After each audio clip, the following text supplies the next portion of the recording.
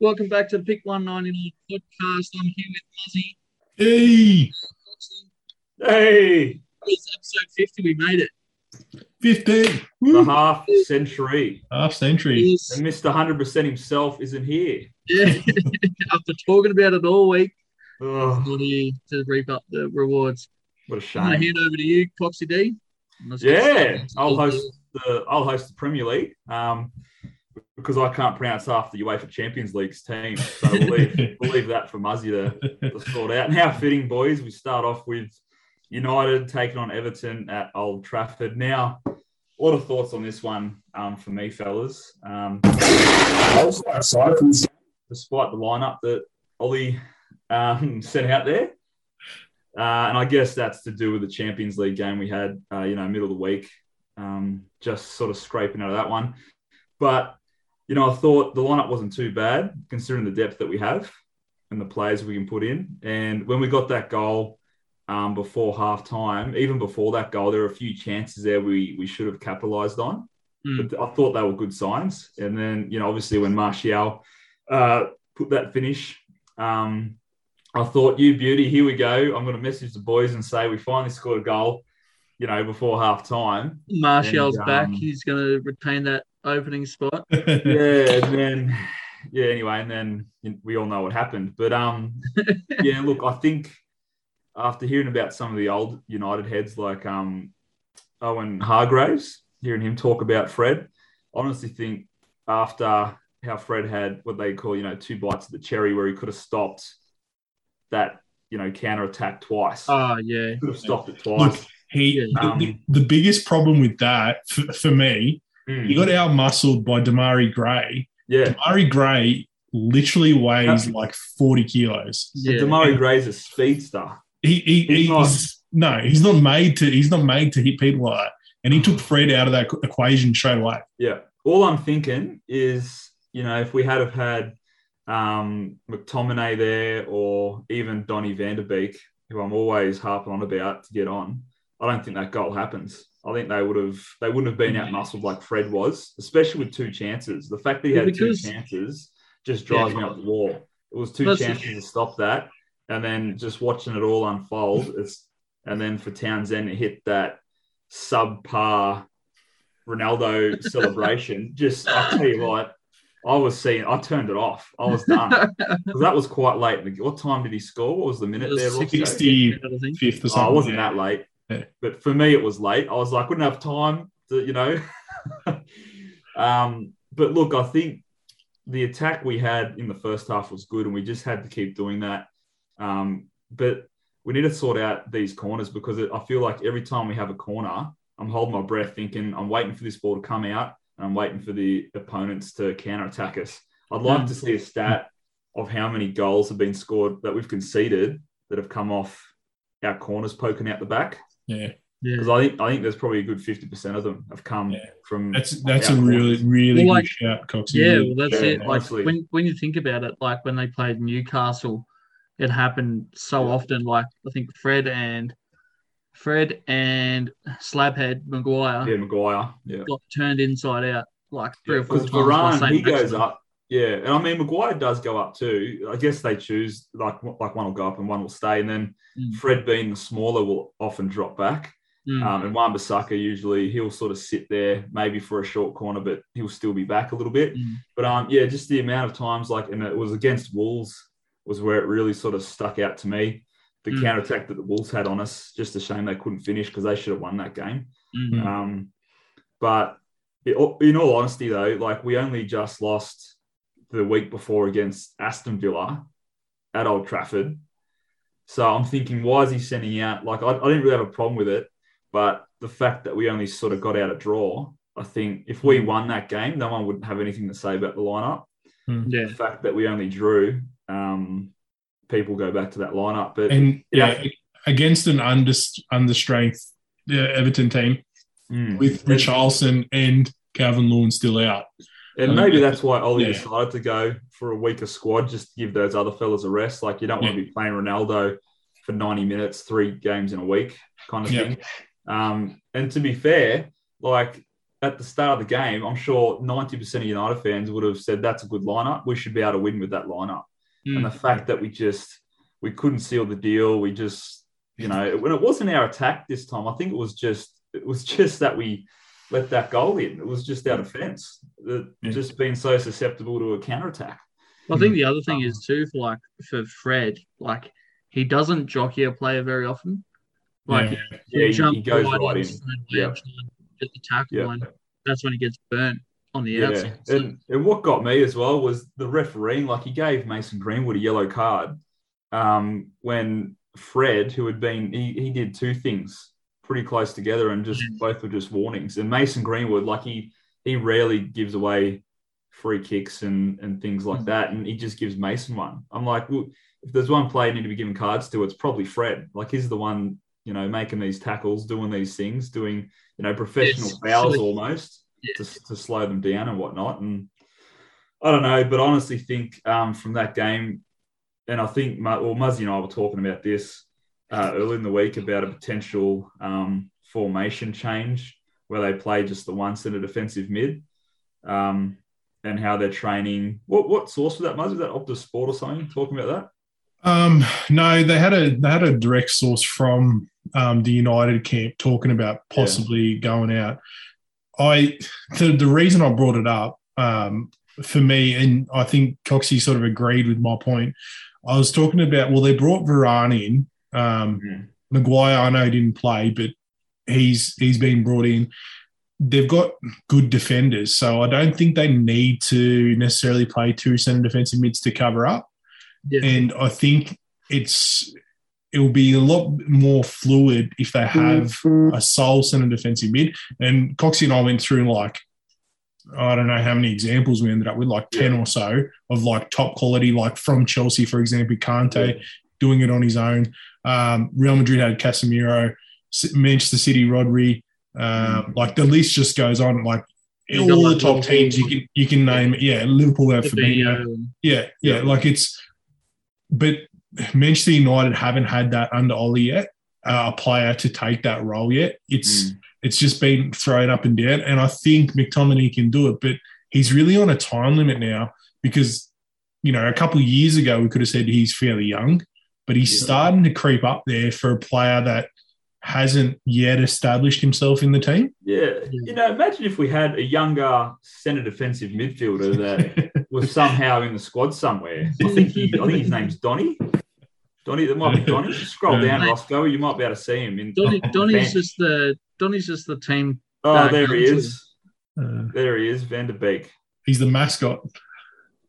Oh, but look, I think that would. I really like that idea, Muzzy. And McTominay to do it. McTominay's big and strong enough, and I think it gives creativity.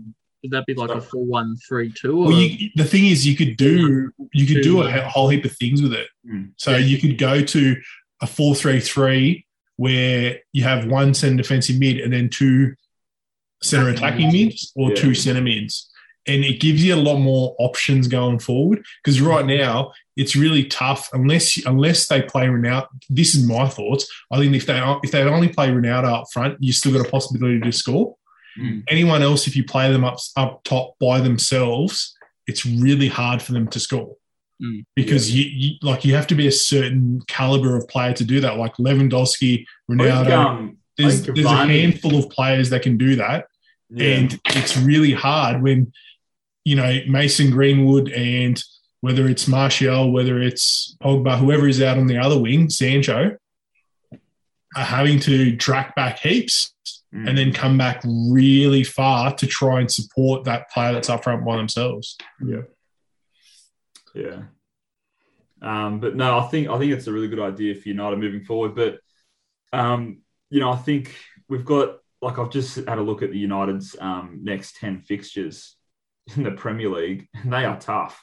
Yeah, we're playing some tough teams, and with United fans, because we're so demanding of instant kind of success, especially with the squad we've got. I don't think it's going to give us instant success doing that formation, but I still think it's going to be better than what we're doing at the moment, which just seems to be content getting 1-0 or 2-1 wins. You know, I think for the future that might be. I think it'll be better because you're setting yourself up a little bit better.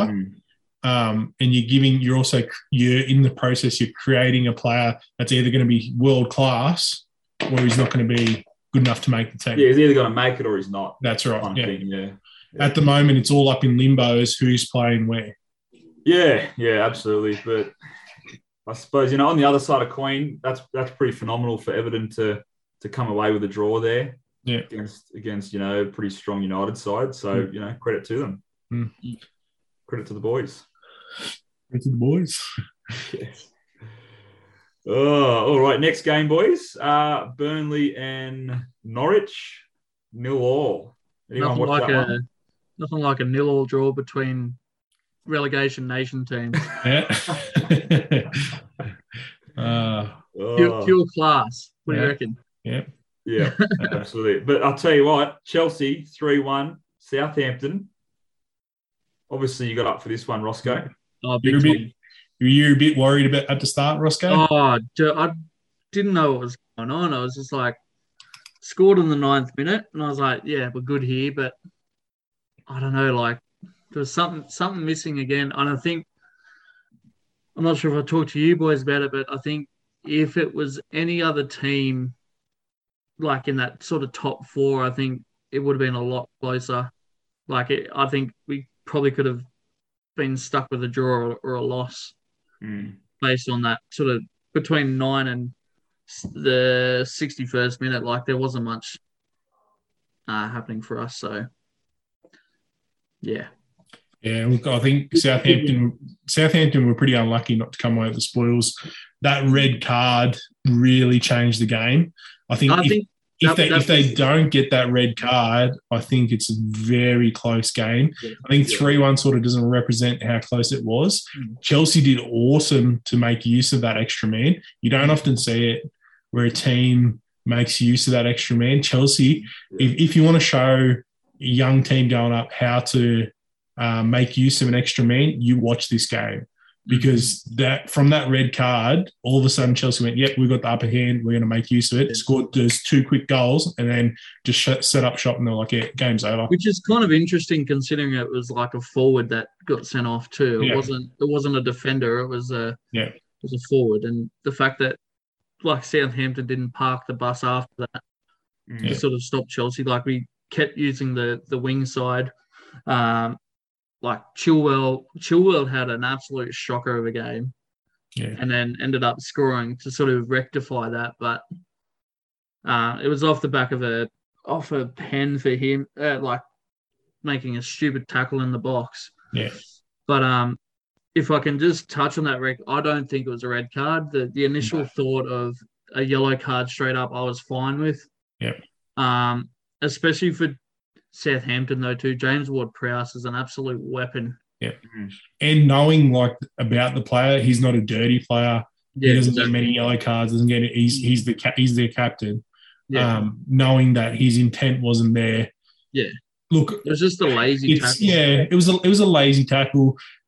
Look, his boots were up. I understand. I understand it was a red card. Like I understand from that perspective.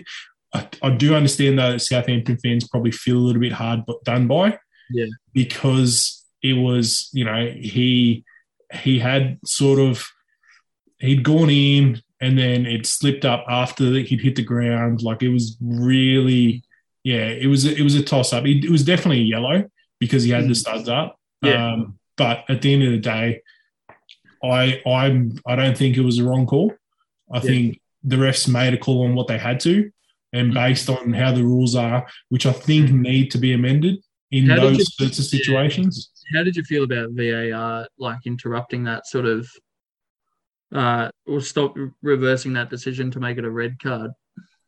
Like stopping the flow of play, like after you've already been given a yellow and not just moving on from that. Yeah.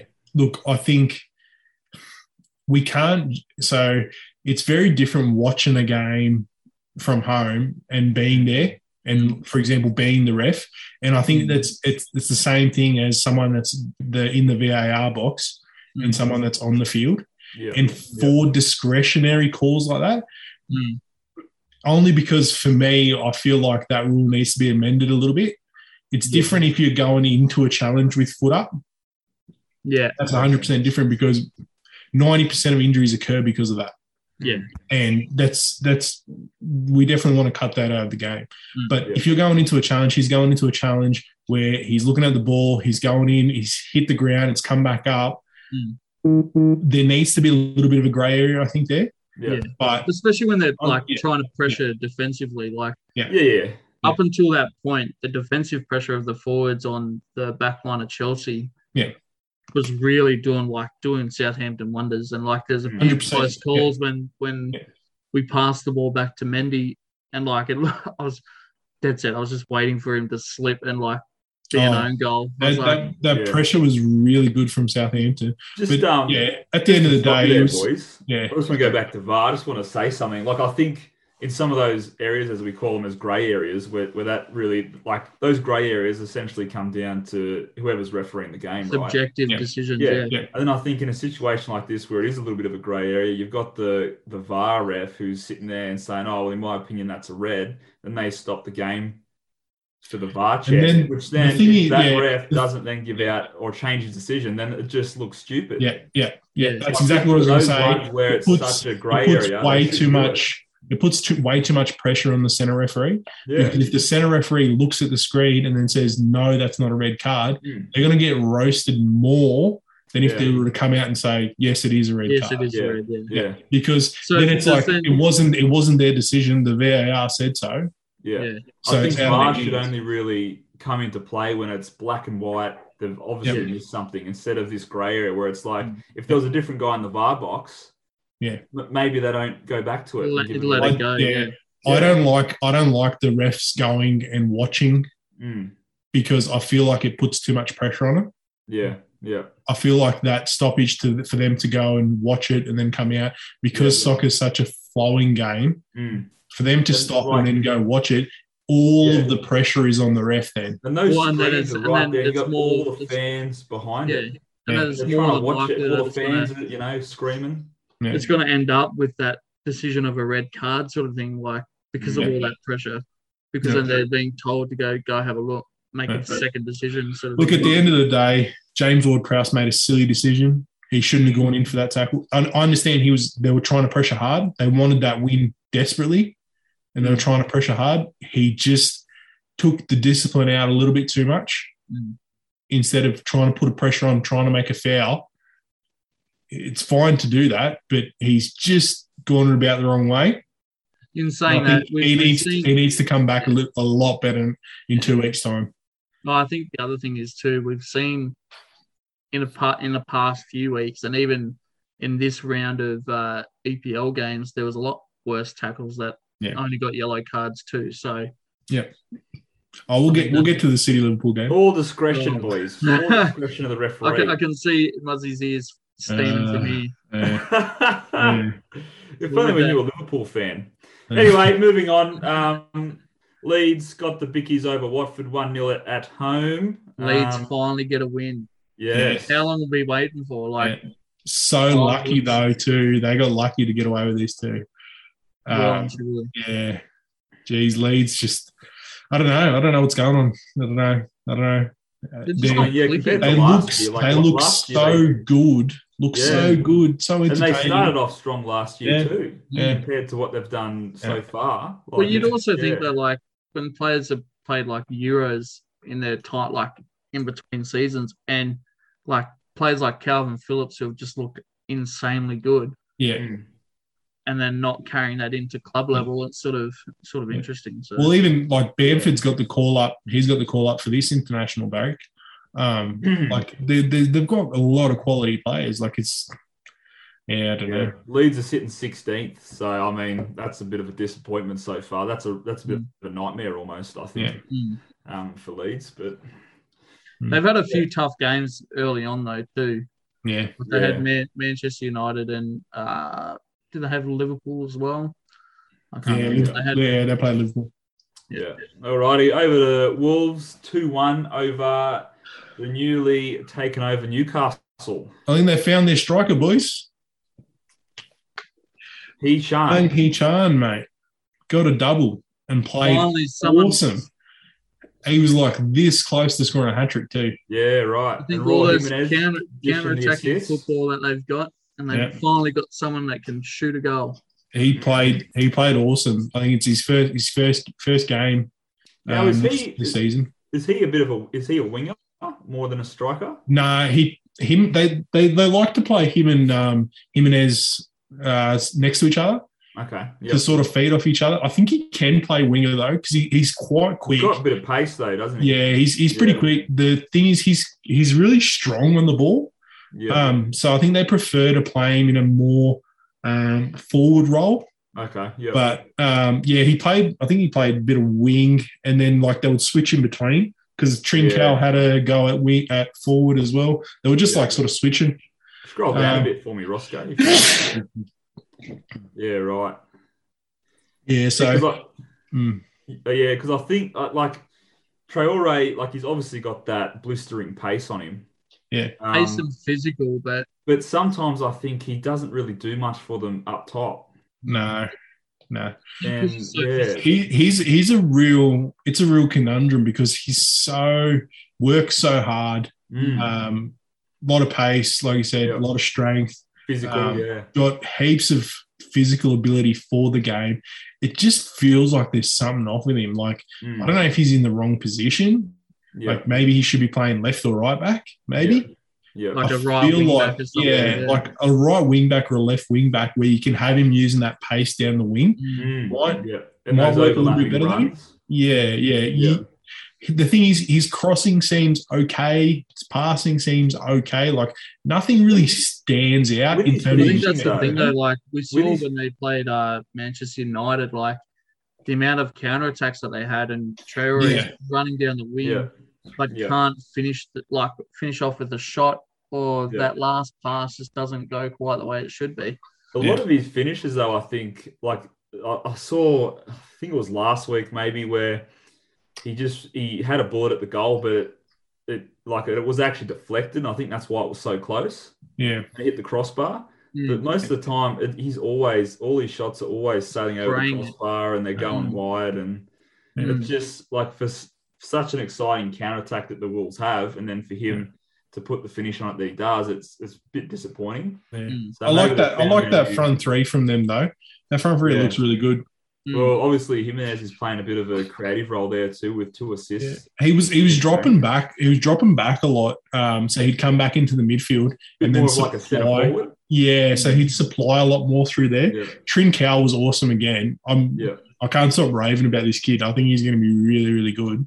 Is he the same bloke they got from FC Porto last year? No, so last year that was Fabio Silva. That's right. What's happened to him? He's on the bench. He hasn't really got any game time. It's really tough. He's a forward as well. I think they should run him at the midfield, though. I think he'd be a good midfielder. Yeah. Because he's really technical on the ball. But Trincao, you can run him through the midfield. You can run him up front. There's really any position that you can run it. He's started the season really well, and I think He-Chan might be the answer to their problem. I think the other thing for He-Chan too, like he's got that pace, but he's also like compared to Traore, he's got that finesse about him that he can sort of weave in and out, but also finish. I think he's a lot more technical on the ball than Traore is. He might not necessarily have the same strength. Like he's pretty strong. Like I said, for a guy that majority plays winger, I think he can hold the own in his striker. But I like that formation. But I'd like it more if they went to 2 forwards, had Jimenez and He-Chan up front, and I'd like to see Trincao in a Bruno Fernandes role. So at that sort of sitting behind them, sitting in behind, just supplying the ball, and then when he needs to make a run, just blistering past him because he can do it. Yeah, and I think that would be a lot better if they ran it like that, because I think they'd create a lot more chances through that. Yeah, I mean, after this performance, it'd be hard to think that they would drop Chan. Oh no, I don't think so. Yeah. For somebody else, especially the way like 2 goals. I mean, there's no coincidence you're getting 2 goals. Like and he played awesome as well. Like I said, he should almost had a third and probably an assist. Like he played by far the best player on the pitch. Yeah, nice. All righty. Well, moving on, fellas. Brighton Hove Albion 0-0 with Arsenal. Unlucky to Brighton. Yeah, man, they were unlucky. They could have quite easily just one goal is all they needed. And I don't know about you boys. I can't believe how well Brighton is sort of playing at the minute too. Like, we had the form that Arsenal had running into this game is probably the best form they've had in 2 years' time. Yeah. And to be stopped by Brighton. You think like in the week prior to that, they were like, "Oh, Aubameyang's back. We're gonna score 1 million goals," sort of thing. Yeah. And then it was back to sort of same old Arsenal that we saw 3 weeks ago.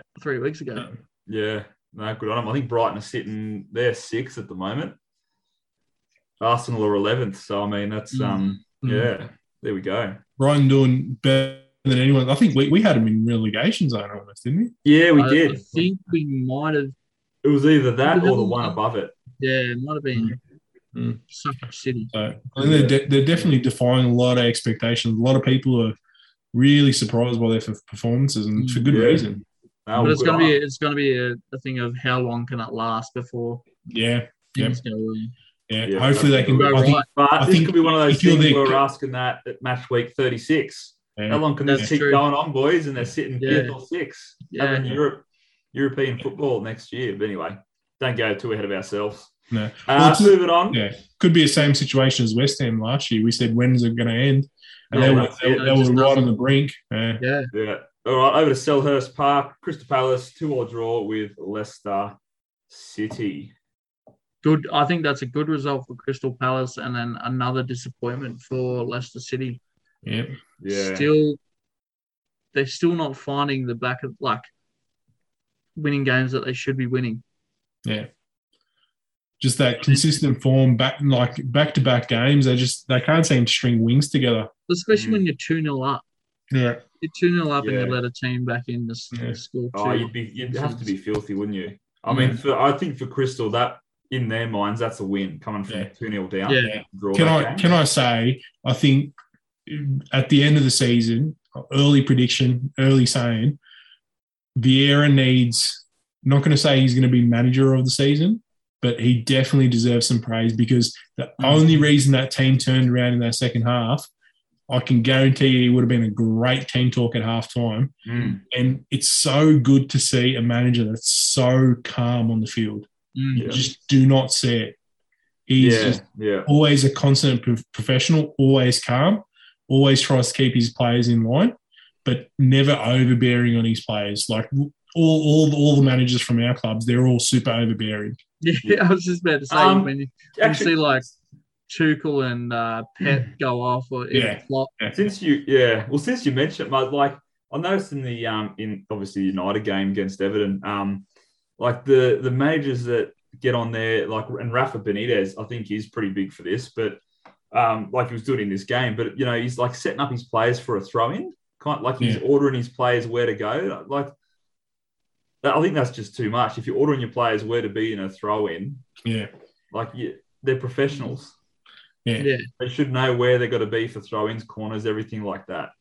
It's crazy. You see them on the sideline, and I think they're out of their technical area. Vieira being so close to this generation, I think it's helping Crystal Palace, because he knows what professionals are and what sort of people he's expecting at the club at that level. Because like between Rafa Benitez's time from being a player to a coach, like the differences between the professionalism is ridiculous, and that's just based off salary.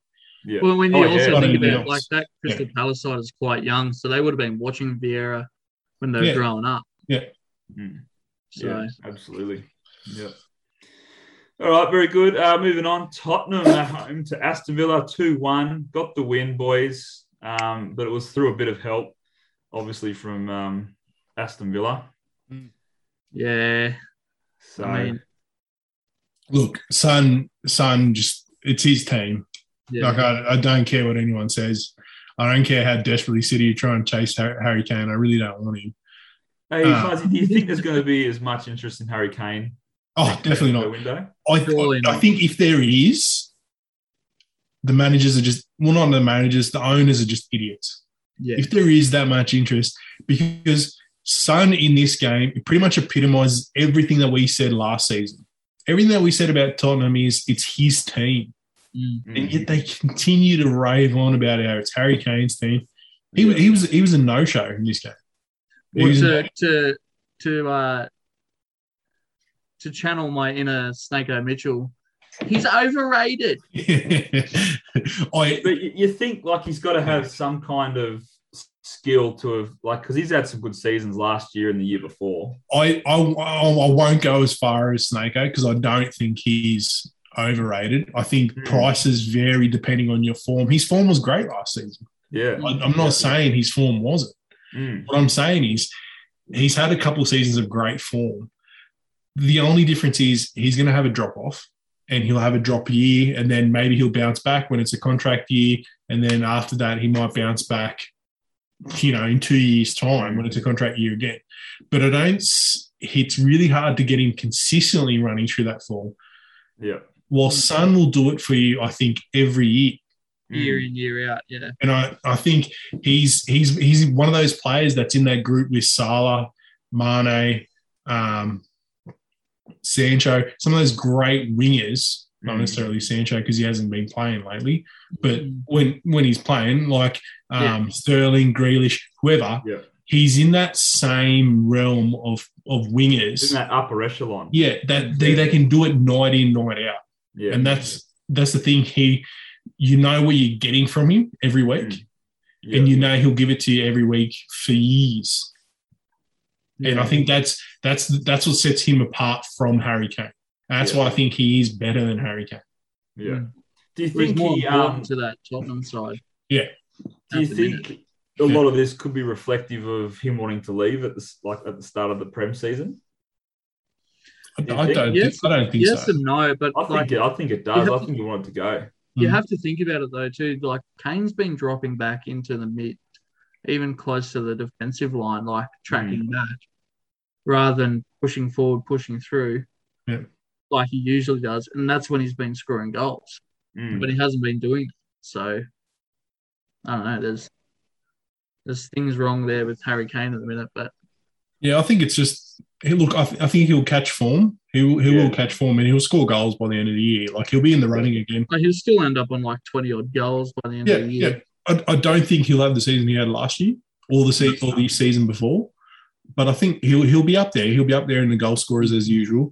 They'll get a good price for him. They'll just be spewing that they didn't sell him at the start of this year. Yeah. The fact that they didn't drop their asking price to a more reasonable price. Because the issue you have is Mbappe and Haaland go on the market next transfer market. I mean, you think Mbappe is pretty much sealed to go to Real Madrid too. Yeah. But the thing is, because it's a verbal contract and nothing's gone through yet, teams are going to be sniping for him. Yeah. So I don't see how they plan to get more from him unless they end up just keeping him there. I mean, he's getting up there in the age. In saying that though, too, I can't see like Tottenham forking out the money for someone like Mbappe or Haaland though too. No, they won't. But what I mean is, his value is going to drop dramatically because those guys are because they've got that kind of talent on the market. Yeah. Because we've got so much talent, and I think a lot of talent's going to be coming up in the transfer market. I think Sterling from City is probably going to be up. A lot of forward-based players will be up. I think Pogba might be up too, unless we get a contract deal sorted. But, I don't see him fetching a higher price than what we got. I think it's going to be a Jadon Sancho situation where Dortmund lost 100 mil. Oh, they lost a lot of money on him. Because it went from like 150. Did he get sold for 100 in the end? Or 50? It was less than 100 mil. I think we got 80. Yeah, about 80. It was a lot. It was a lot cheaper than. It was like I think it was 50, 60 mil less or something. Yeah, just for waiting a year. Yeah, so crazy. I think you could definitely see Kane going for like 50, 60 less than what they asked for too. Yeah, well, they had him going at like 150 or something. Yeah, well, that's what they wanted to sell him for. And I think they were willing like to he's sell. not worth that much. Yeah, so look, if I was a manager, I wouldn't be paying over 70 for him next year next transfer market. I still think you'll have teams keen to get him, mainly because he's an English striker. And, with the Champions League, they've got that rule where you've got to have, 50% of your players or more. Some kind of rule where they've got to be, from the home country of the team. So, I think just for that fact, he holds a lot more value. Than someone like Son, Even though Son's probably the better player. And the heart and soul of the Tottenham side, but anyway. Unlucky for Aston Villa. They look like in decent form. I thought they were going to pull this out. 2 goals and still played quite well. Yeah. Poor buggers. Yeah. All right, moving on over to West Ham at home to the Bees, who outdone them 2-1. That's a bit of we had the Bees as giant slayers this year, didn't we? We called this. Did we have? Yeah, but we also called West Ham as a top 4 team though as well. Yeah, but at least we got 50%, right? We had Brentford just above relegation nation. I don't think we had him. No, I thought we had them in the tier above because we said they were going to be a lot better than a lot of the other teams. Yeah, we did. We did say that. I don't know if we ended up moving them at the end. But we did say we said that they were going to be. We said they were going to be the best team coming up in a long time. So they're looking good. They're looking the goods. Yeah, 2-1 win at the Hammers. Considering how good West Ham have been, I think that's an awesome win for Brentford. I wouldn't. Yeah, that's great. Yeah, West Ham have been struggling a little bit though too. Like they've had a couple of losses where they should have won, or at least. So, they're sort of they're in a lull at the minute, I think, and the next few games are going to be indicative of where they're going to end up too. So crucial, very crucial. All right, in the last game, the cracker, the highlight: Liverpool at home to City, 2 apiece. Muzzy, the floor is yours. I was about to say, Muzzy, go off, please, because I watched this game. This is absolute farce, this one. I'll start with a positive. Phil Foden looked like maybe the best player on the field. Between him and Salah, he really went into his own. Destroyed Milner. Milner had no chance on that right back role. He was like the amount of times when he went past him and Milner was just looking for where he was, couldn't find him. It just really showed why Pep loves him so much. Phil, I was really impressed with him, and it was so good to see him, De Bruyne, Jesus obviously out on the wing. I enjoyed seeing that. I always love seeing him on the wing. I think he's just so much better on the wing. And Jack Grealish, like they all just seem to put it together well. Liverpool played awesome. Yeah. They seem to, like, between De Bruyne, Grealish, and sometimes Jesus, like, playing that false 9, but you still had Foden out on the wing and Jesus as well. Yeah. Raheem didn't play too bad either when he came off the bench. Yeah, when he came on. Yeah, he played well. Look, like we said at the start of the season, City's got a ton of wingers. And, Phil Foden can – the best part about Phil is he can play anywhere. And he went from, playing centre midweek to playing on the wing this week. It was, yeah. And didn't struggle at all. He looks so in his zone. You're talking about a team full of, World Cup experienced players, Euro League experienced players, Nations League experienced players, and you got a youngster that just comes in and just fills the role just perfectly wherever he goes. I was super happy with him. It was like left foot and like just sliced it. Yeah. Into the right hand side, bottom. Really nice. Right. So, it was good. Kevin De Bruyne was so good to see him back out on the pitch, playing well. He had the first couple of games off at the start of the Premier League. He's just so good. He's so good. You can just notice when he's not there. They're just like a gaping hole in the midfield. And to think Chelsea thought he was a flop. Unbelievable. Mate, I said at the time, I said we should keep him, and I said that same thing for Salah as well. And look at him now. No, you didn't. I did. You would have been the first one telling him get out of there. No, don't. We've seen how you've turned on Timo Werner. Hey, we've always seen how you've turned on Timo Werner. You're telling me, mate. He's a club legend now. He scored a goal for him. Yeah. I actually that a week ago. Yeah. Look, I will just say, I think James Milner deserved a red card. I personally was not. He definitely deserved a second yellow. I don't think it wasn't a straight red. No. But there's definitely I understand at the same time why he didn't give it. Bernardo Silva had a decent game. I'm still iffy about him in the midfield. I'm not a big fan of it, especially when I feel like we've got a lot better players that can play in the midfield. That's the thing. Like for Bernardo Silva in this game, like he had a really nice touch where he cut through like 5 of the Liverpool players. Yeah. Turned Virgil van Dijk inside out. Yeah. But then there was a couple of wayward passes though too that are in his game that he just can't seem to get rid of. Yeah, and I hate it because like people say, oh, how can you hate on him? Did you see what he did to the Liverpool defence? And I said, yeah, but did you see the play before that where he gives away the ball? Like you can't have both. The thing is, in the Premier League, you need both. You need a player that can hold the ball and a player that can cut through it. You can't have a player that has flair for 20% of the time and gives the ball away 80% of the time. Yeah. And it's just, I'm really not sold on him in the midfield. I know people rave about him in the midfield, like he's doing awesome. I see the midfield as still a traditional role, and I think Pep does as well. And I think he's sort of, you probably will see Bernardo playing less and less unless he can sew up the wayward passes. And his defense is not that solid either. So he really only gives you a bit of spark going forward.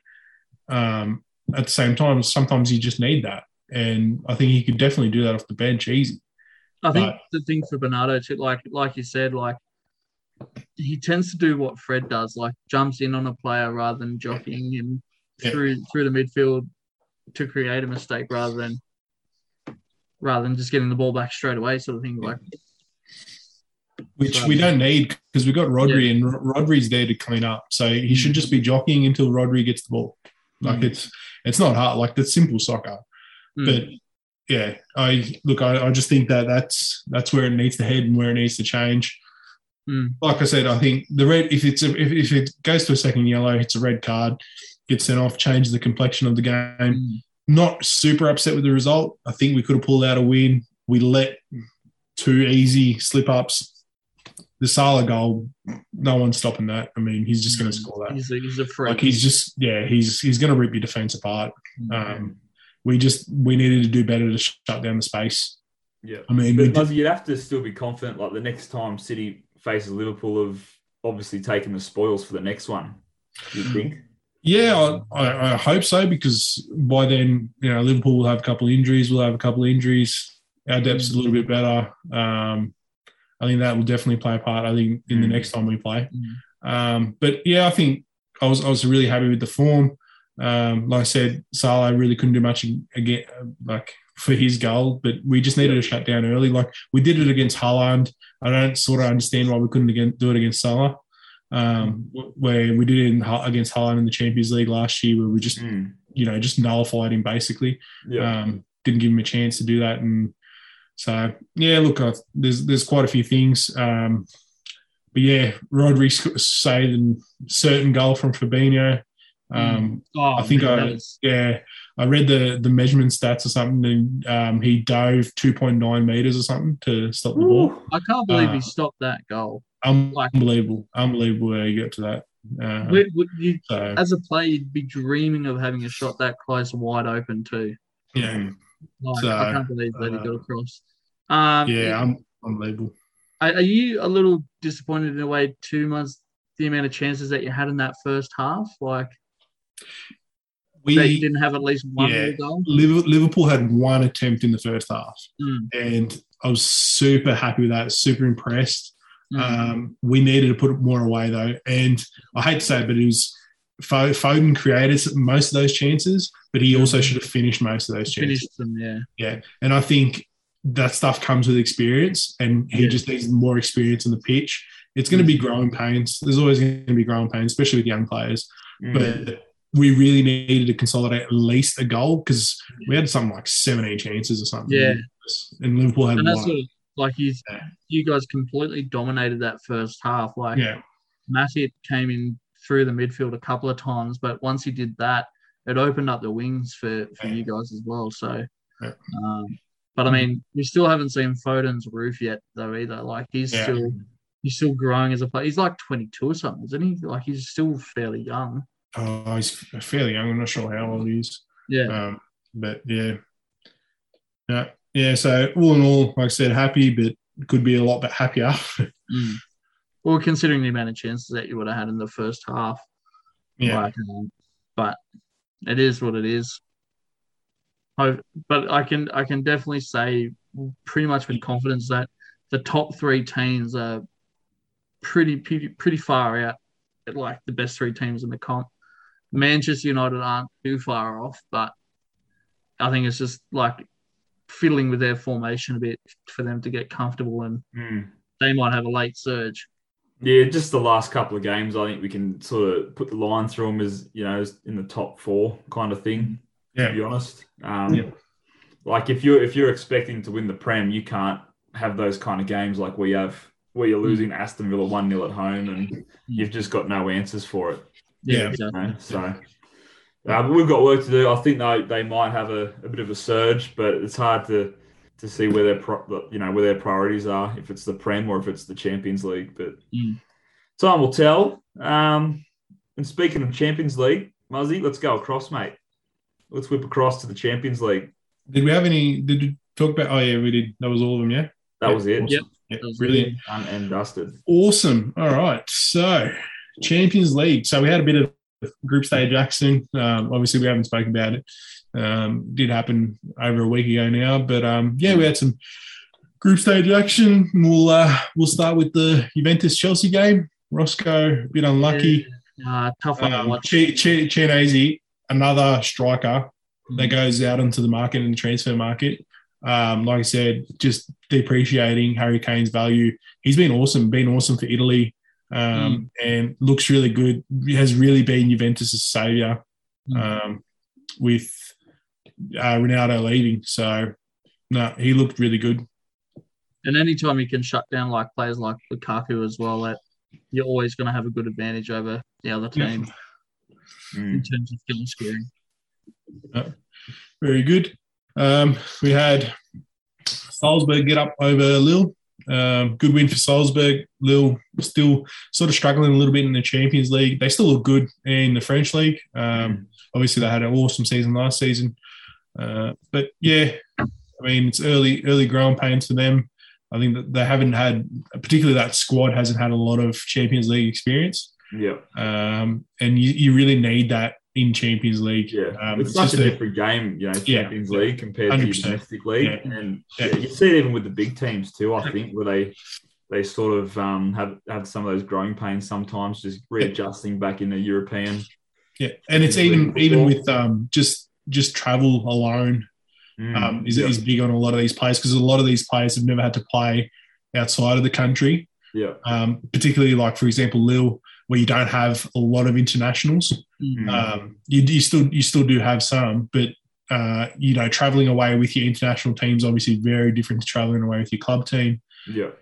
These guys are paying your salary, so it's a very different game to represent your country. Very slow start for them, but I think they will turn it on. I think that they could turn it on in that Group G, and I think they might turn it around towards the end. It's a fairly weak group, so I think they might get back in the end. Yeah. We had Wolfsburg and Seville 1-1. Not much in that game. Both teams sort of at the similar level. bit more of a better result for Wolfsburg. They're finally getting back in the Champions League. It's been a long time. I think the last time that they were super competitive in Champions League, they had Dzeko, didn't they? Yeah, they had Dzeko and Deontay up front. And they had Diego in the midfield. Yeah, that's right. Yeah, yeah, they had a really, really solid team. So it's good to see them back up. They had a really, really good. Well, that squad won the Bundesliga against the Bayern team that had Ribery, Robin, had full stack. Full stack, and I think they still had Closer up front. I think. Or is another? I think it would have been. Maybe Lewandowski was a year or two off, I think, at that point. Yeah, he's still at Dortmund. I think they might have had. He's quite young. There was another tall German striker. He'll come to me anyway. Gomez. Gomez, that's Gomez. The one. Yeah, Mario Gomez. Yeah. So he was the talisman. He had a crack a couple of seasons. They were able to come up. So it's good to see Wolfsburg back in contention. I think if they can make it out of that group, it will be a massive step up for them. Like I said, quite a weak group in Group G. But interesting stuff.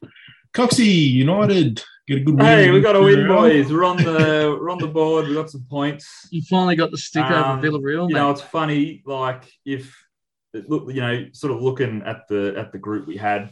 I would have said you've had to ask me. Who would we lose to? It would have been probably to Villarreal. We always seem to struggle against the Spanish teams. Spanish Farmers League teams. But, I know that Ronaldo he pulled us out at the end there. Ronaldo just doing Ronaldo things, man. Yeah, that's it. And I think we just needed a win after that poor performance against Young Boys. So at the moment I'm just sitting back and watching Ollie see what he does and see what we can do. But you know what? After that Young Boys, I was thinking for a while there, are we going to even make it out of the group stage from that performance? But look, I'm glad we did get the win. You can't knock a win, even if it is 2-1. So we'll take that and we'll move on. Yep. Very good. Right. Benfica beat lonely Barcelona. Tell you what, Barcelona are in some strife, aren't they, boys? They're struggling. They're in some big trouble. They lost as well over the weekend and registered, I think for the first time ever, didn't register a shot on target, I think. Yeah, it's insane. Some record like that. Maybe not the first time ever, but long time before they've done that before. And it was against Espanyol, I believe, who were struggling in the league. Yeah, Barcelona's they're in a world of hurt. Rumours coming out that they want to buy Sterling. I don't know with what money. I don't know how they're making back their money.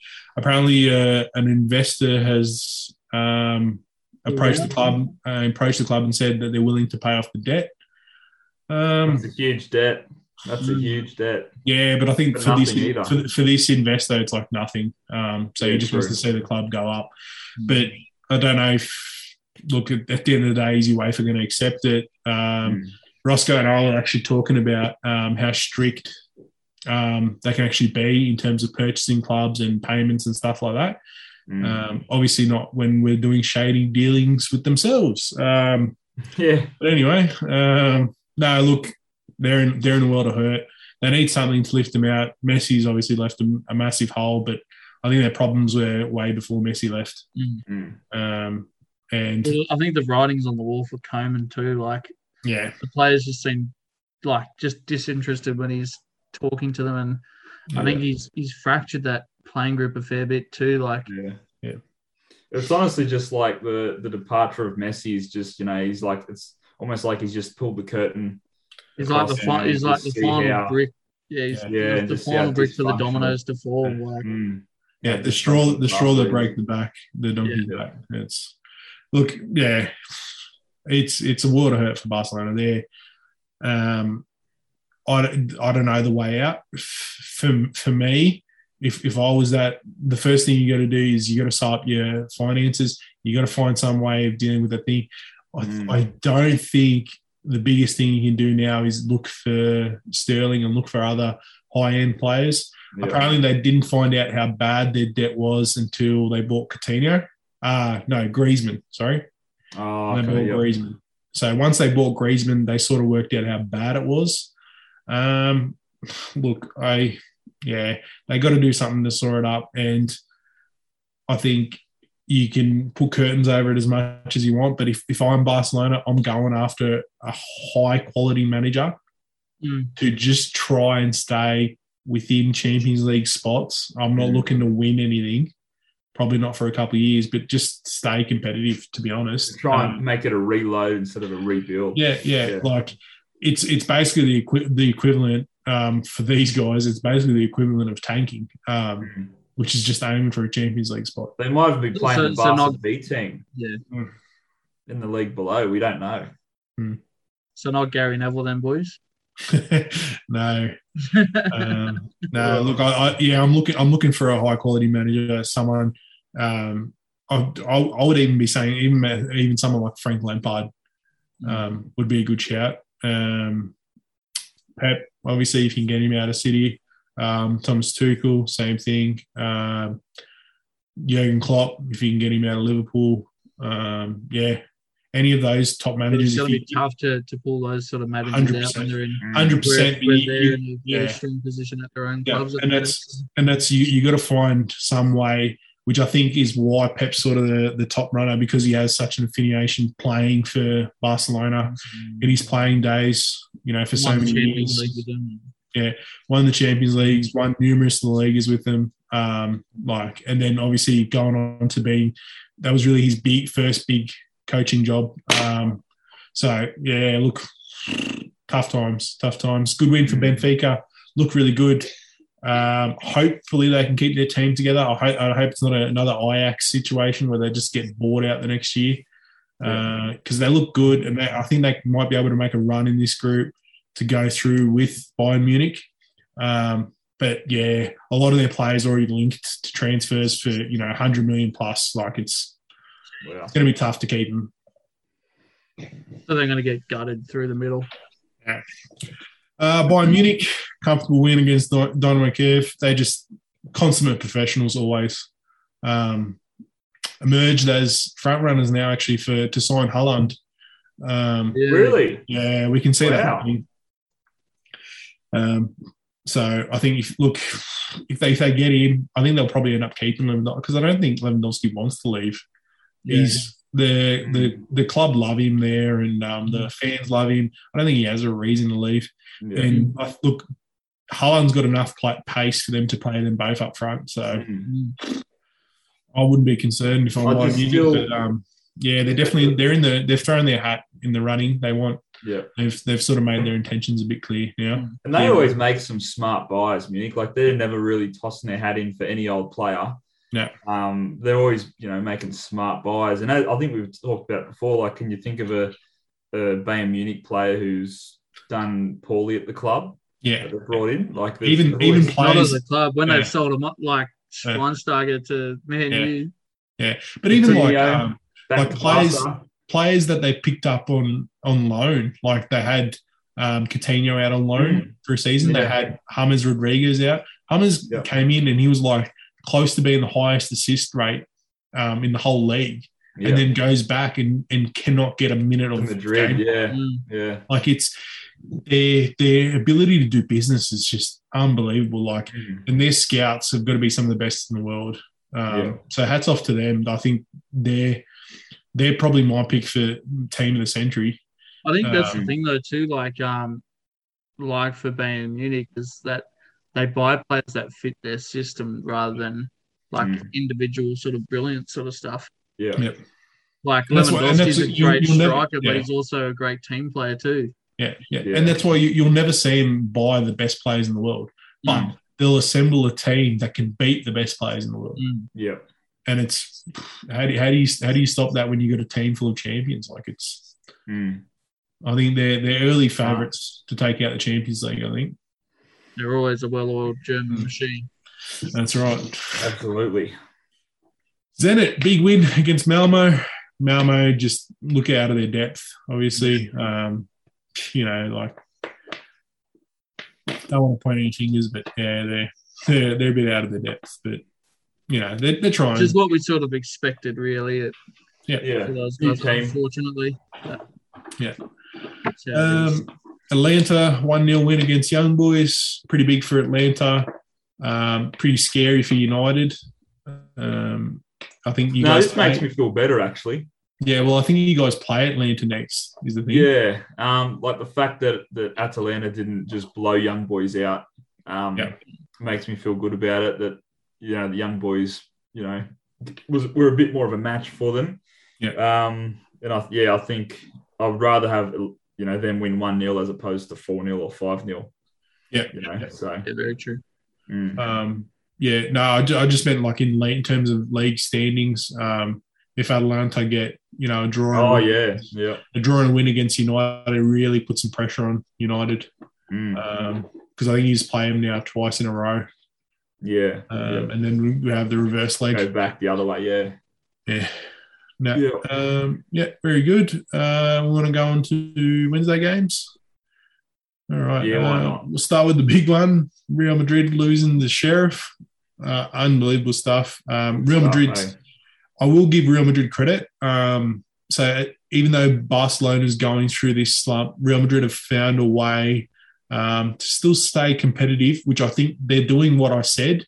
So trying to stay competitive, but reloading with young core and keeping their finances up so that they can, for example, when the transfer market opens up, they're always willing to buy the big player. Yeah. Well, really, they're probably just waiting for Mbappe at the moment, aren't they? Well, yeah, it seems like a pretty much done deal. But yeah, they're waiting out for him. There was talks about them looking at Haaland as well. They really need to shore up that midfield. Modric is getting older. Cruz is getting older. Casemiro is starting to get up in the age as well. I know, like he's still relatively young, but certain defensive mids, when they lose their physicality and their pace as they get older, oftentimes move to different positions. They'll be right. They've got Bale back, boys. They'll be right.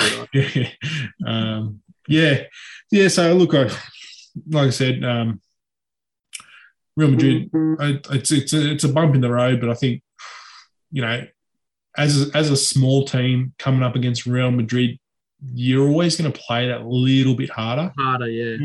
So and especially beating them at home as well at the Bernabeu. I think teams that always come up, especially the smaller clubs that always come up against Real Madrid, the biggest club in the world, they always play that little bit harder. Yeah. So I think people are sort of overreacting a little bit. Credit to Sheriff. They played awesome, managed to pull out a win. They've started their Champions League campaign terrifically. For a team that technically doesn't have a league, they've been unbelievable. Yeah. Pew, pew, shoot, baby. Yeah.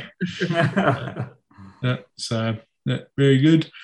Moving on, Dortmund get up over Sporting. So Sporting at the moment, top of their league. The Portuguese league. They've had a really good run of form so far. Really started to turn it on against the likes of Porto and other sort of more well-known Portuguese teams. Sporting's doing really well, but yeah, they're just Haaland. Jude Bellingham was just too good in this game. He played awesome. Another English youngster I can guarantee EPL teams will buy, like Coxie said, with Harry Kane, just raises his price. Because he's English, so Tottenham to buy him for 200 million. Raises the stock value. I don't think Tottenham will spend 200 million on a team, let alone a player. AC Milan lose to Atletico. I tell you what, Atletico are early shouts to win La Liga comfortably. Suarez is unbelievable. Suarez has looked like he has not missed a beat since Barcelona. He's looked extraordinary. I don't know what to say. He's so good. He's looking really good. João Felix. The departure of Sol has really not impacted them at all. Like they've just they're taking control of the La Liga quite easily, I think. So I think Atletico are another one of those teams that are pretty smart with their transfers as well, because like that, quite often they will be the team that's getting scalped. Yeah, like you see it like Fernando Torres and like I can't think of any more, but there's Diego more players Costa. than that. Yeah, Costa. actually, funny you say that. I was actually reading an article, Coxie, about since Diego Simeone's been in charge, Atletico Madrid have made more money than what any EPL team has spent in the last since he's been on. Wow. That's insane. Yeah. So he's crazy. Like his ability to nurture players, and if I'm a young player, I'm either going there or Dortmund. If I'm an older player or like mid 20s sort of player, I'm going to Let's Go. Like the development you're going to get out of him and the price and everything that he'll get out of you is just unbelievable. And a lot of people say like he's really tough. He's really tough on defense. He's really tough on how people play and stuff. But he gets results. Did they get Griezmann back pretty cheaply too after Barcelona? Yeah. Well, I think that's just the loan. How that's worked. That's just a loan. If Griezmann plays more than 50% of his games, they've got to buy him. Yeah. Yeah, so right. if he plays 50% of their games, basically they'll end up buying him for like 50 million, and if that, I think it was like 45, and they sold him for like 120 or something. Yeah. So they made money. Even if he comes back, they made money off him. Yeah. So but I think they're just such like another team like Bayern Munich who are just so smart. Yeah. But also I don't think Atletico Madrid are another team that buys big players though either. Yeah. No, you're right. How often do you hear these star players coming across? It's not a Galacticos era for the Atletico side of Madrid. No. Yeah. So, it's good. Great signs for Atletico. Great signs for Milan too. They looked really, really good. It's really good to see them back up. They played really well. Just great to see him, competitive again and in the Champions League. Ibrahimovic looks awesome. It's so good seeing him up there. I mean, the guy's almost 40. Yeah. He turns 40 this year. Ages like wine. In like 2 days or something, he turns 40. Still fresh from that surgery too. Oh, yeah. Fresh off the surgery. I mean, yeah. What can I say? Like, AC Milan have done really well. Like, there was such a big club for so long, and they've really turned it around, invested in some youth players, haven't really splurged out, got a lot of players for free, and they've turned out some gems. I mean, it's unfortunate they lost Donnarumma. Yeah. Their current keeper's pretty good, though. His name does escape me. But, yeah, so they're pretty good with how they manage their team as well. And, going from a team that would spend big money on the likes of Ronaldinho, Shevchenko, like the list just goes on of the greats that have played for AC Milan, and Maldini, I mean, Dida in goals, like it's just ridiculous. And then to turn that into a younger sort of team on a bit of a budget where they can't afford to necessarily buy those big guys, they're doing really well in the Italian league. The next game, Liverpool got up 5-1 from Porto. Yeah. We can skip over this. We don't need to talk about Liverpool, that's it. Liverpool looked good, played well. Firmino come on, played awesome. Still don't know why Jurgen Klopp's starting Jota. I meant to ask that in the EPL section. Like, Jota just doesn't seem to.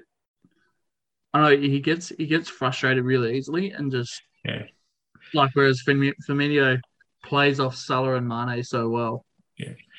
See, I think he's traditionally a cam, which I think he played cam for Wolves. I don't like him in the striker role or the centre forward role. I think Firmino gives them a lot more. Yeah. And I think once he gets back into full health, Klopp will probably play him a lot more. It's just tough. What do you do with Jota? He's a player that was basically promised he was going to get a lot of game time at Liverpool. Yeah. And now they've sort of got nowhere to put him. I think they sort of need to try and reel him back in and put him in the midfield. But they've sort of convinced him that he needs to play up front. It's an odd situation. He could play in behind like Firmino pretty well though too. Yeah. I think he could definitely play at a cam role. I think he'd do really well with there. And it's a spot that they're sort of lacking. But at the same time, they want Curtis Jones to fit into that role. It's just the odd situation at the moment. Like they've promised him a lot of time, and then I don't know. It's weird stuff. Next game. RB Leipzig losing to Club Brugge. I didn't see this one coming. No. Club Brugge played really, really well. Sort of took control of the game. The Belgium team just looked really good. RB Leipzig just unlucky, really, to not put away a couple and get on top of them. But their defense just wasn't good enough. So next game, PSG 2-0 over Man City. Disappointing. Messi magic. Yeah, Messi played awesome. Kevin De Bruyne's sort of first full game back looked good. We looked good in the first half. Couldn't put away our chances.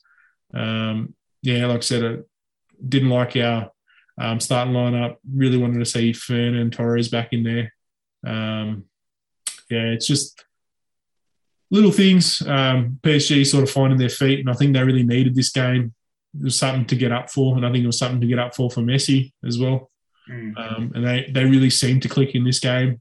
So I think this might be the year that they get really competitive in the Champions League. I know they've been competitive, but I think this has got to be basically the year that they get super competitive. Sergio Ramos is getting old. Marquinhos is getting up there. Leo Messi is getting up there, obviously. Mbappe is sort of the only one that's not, but he's I'm in an iron if he wants to get up. Neymar's starting to get up there now too. Verratti's starting to get up there. A lot of their midfield, a lot of their defenders. But at the same time, they got a nice mix with Kimpembe, Mbappe, and the rest of those boys to be competitive. But should be a very interesting Champions League campaign, and can't wait to see the criticism when they struggle a little bit. Disappointing for us. They were copying that in like their League One or whatever it is. Yeah. Yes. So moving on, Shakhtar Donetsk 1-0 Inter. Inter unlucky. They look really good. Dzeko looks really good up front for them. He's been playing pretty decent for them. They just weren't able to score, weren't able to break down Shakhtar Donetsk. That's what they're going to do against you. They're just going to shut it down. They changed managers. They went from a very attacking style when they had the likes of Tyson and a couple of other really good speedsters for Shakhtar Donetsk, and they've changed to a bit more of a defensive style. So it's really tough to break them down. It happens. But I think into the Italian league starting to look up, and a lot of clubs from the Italian league doing the right things, I think. So we'll see the fruits of that as they go on with Inter and AC Milan. Next game, we had last game, Ajax 2-0 over Besiktas. Ajax played pretty good. Ajax always going to be strong. They always got a good core of young players. And, Besiktas, a bit disappointing for them. Pjanic looked sort of out of sorts. Batshuayi looked a bit off as well. But, they'll be all right. I think they'll string a couple wins together. I don't know if they'll get out of that group, but they'll do well, I think. So that's our wrap-up of the Champions League. Good stuff. UT. Jumped us to Nations League. Yeah. Here we go. Had some cracking results. We'll just go straight to the semi-finals. Won't worry about any of the group games. Like I said, we went through the structure of the Nations League. If you haven't seen that, I think that was our second episode or something like that. Yeah, it was something early on. Super confusing. If you want to hear Muzz go off for a bit, well worth a listen. Yeah, it just doesn't make any sense. But anyway. Spain got up on Italy. Ferran Torres, 2 goals. Italy looked good. Suffered a quick red card. Sort of derailed them a bit. But, I think Ferran Torres just looked the goods in the first half. And, yeah, Chiellini was nowhere to be seen really for Italy. Mm. But good to see Spain back up there now that they've sort of had a changing of the guard. They went from that, all-time great team with Iniesta, Xavi, Sergio Busquets, like the list goes on. Casillas in goal, Sergio Ramos, PK, like Jordi Alba, like you can just list them off. Pretty much full Real Madrid and Barcelona greats team. From that to a very young team now, sort of trying to make up for it. They played really, really well. Like I said, Ferran Torres played really well. Shout out to Gavi, 17 or 18. Yeah, quite young, yeah. Bossed the park, like against the likes of Jorginho and Verratti in the Italian midfield. Played awesome.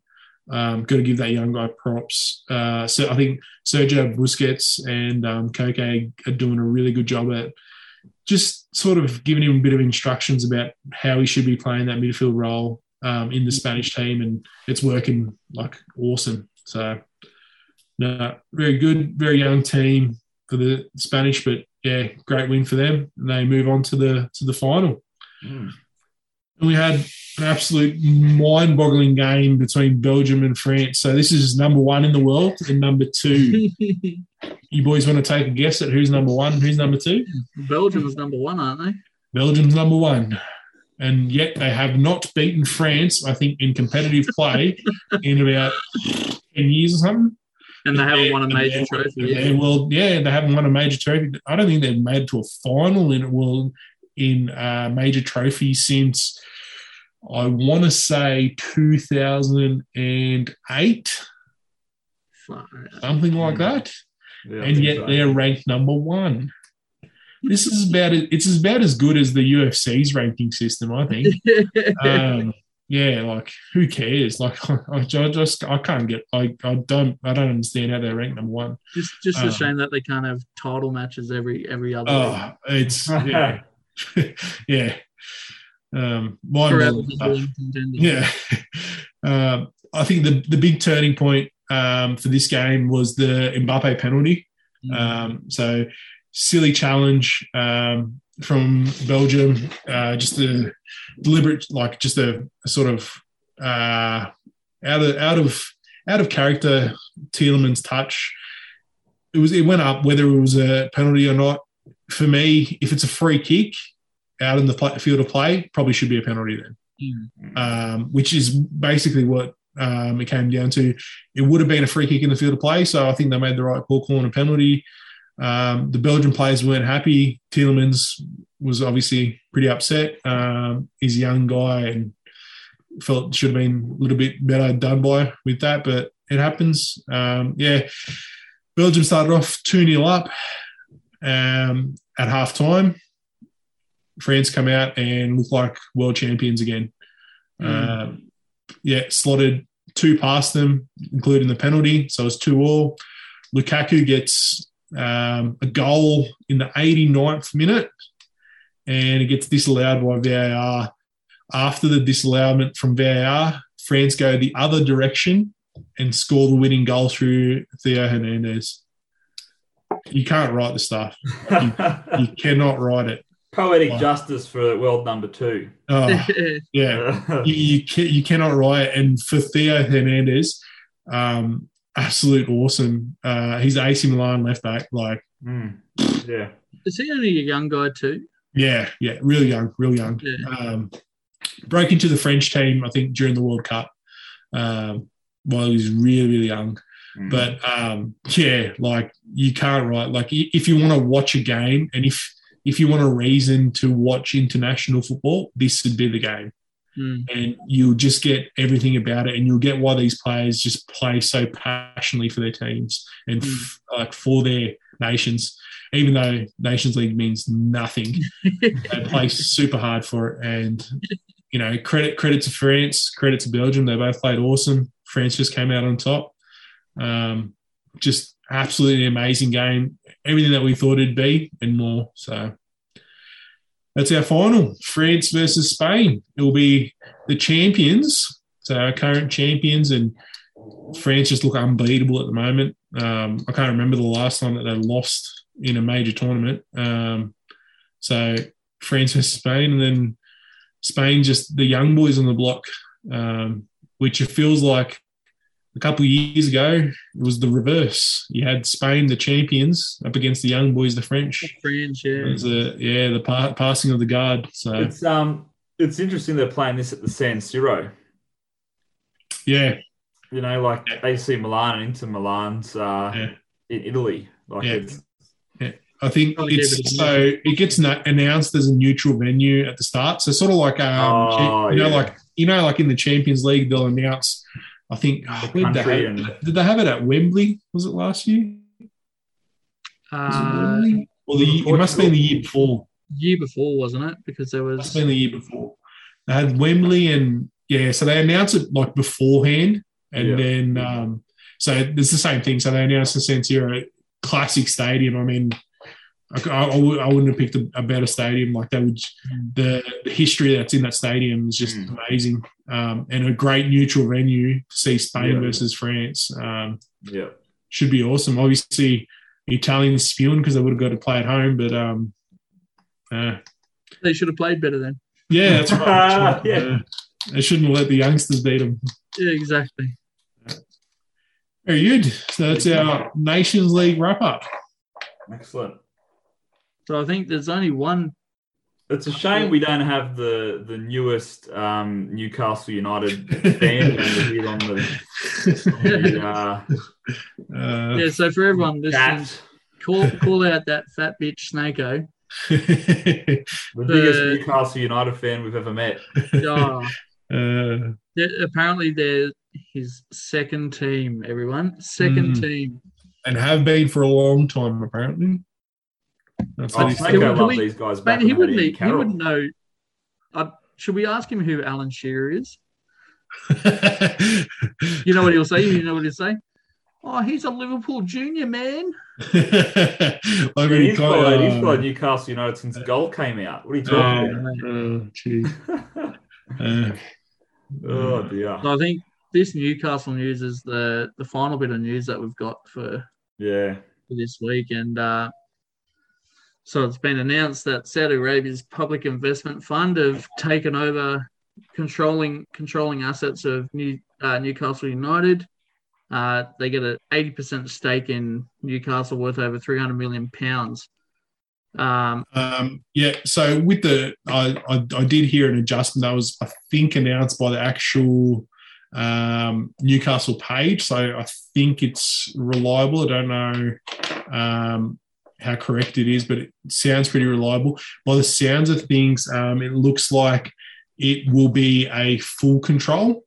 So it will be 100% control. It doesn't matter. Whether they've got 100% or 51%, they've still got a controlling stake and get to talk about whether it's real or not. So at the end of the day, they're in control. I thought I saw it on the Newcastle United, their actual. I think it might have been the articles page from the actual football club, but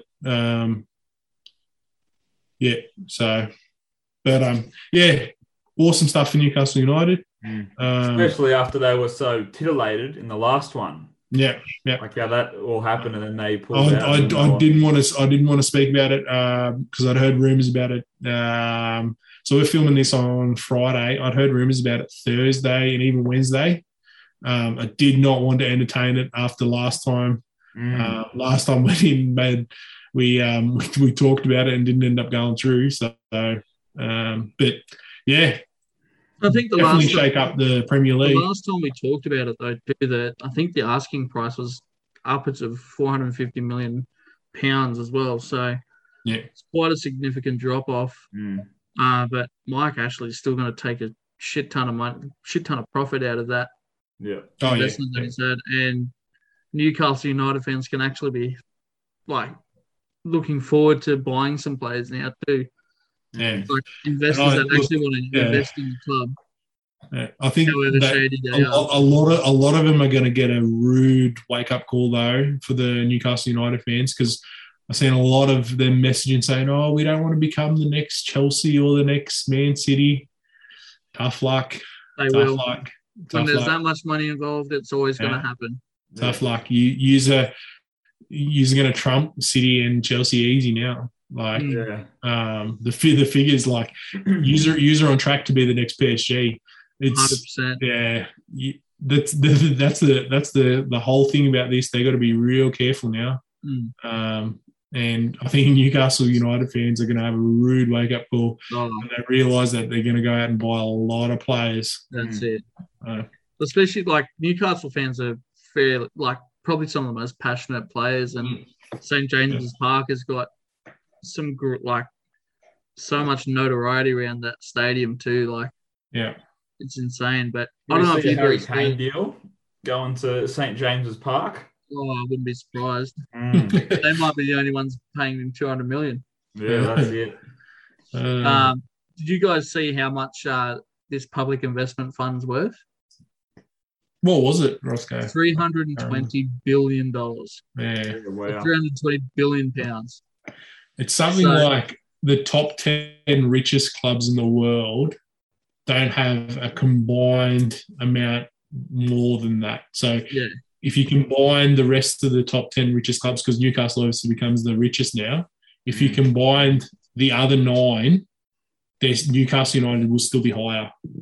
That's crazy. Insane. When you think about it, it's like 2.25 Jeff Bezos's.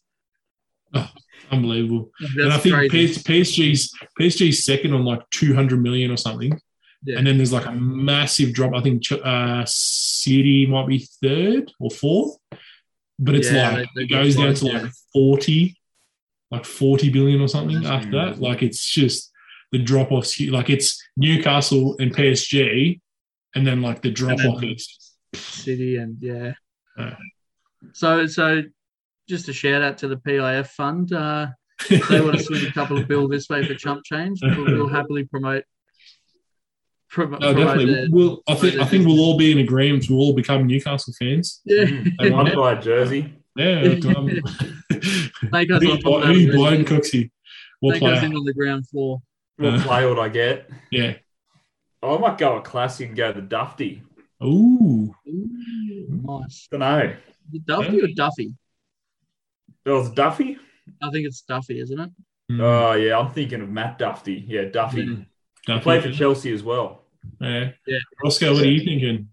Oh, got to go to classic. Actually, no. I want to change. I knew Roscoe was going to say Shearer. Can I change? Coxie. I know what Coxie's going to say already. He's going to say Andy Carroll. No. I want Ben Arthur. Ben Arthur, yes, that's a good shout. That is a good shout. Mad Dog himself. I want that. Ben Arthur, that is a nice jersey too. That number 10. Yeah, I'm gonna go for the modern day Maximan. Say Maxima. Yeah, nice. I want his jersey anyway because I think he's just an absolute superstar. He's great. Yeah. And for those listening, we're going to ask Staker all these names next week and see if he knows it. We'll say past or present player Snako, and we'll list them off, and then we'll chuck in a couple that are fakes. And then when we get to Andy Carroll, we go, oh, he was a Liverpool junior, man. Very good. Well, that wraps up episode number 50, guys. A long one. Yeah. Up to 50. Wow. Good stuff. Half century. That's it. We're going to have to do something real special when we get to the 100 mark. I thought you better say when we get to 51. Like Snake suggested. All right. Very good. Thanks for listening, everyone, and we'll catch you next week. Catch you. Thanks, guys. See yous.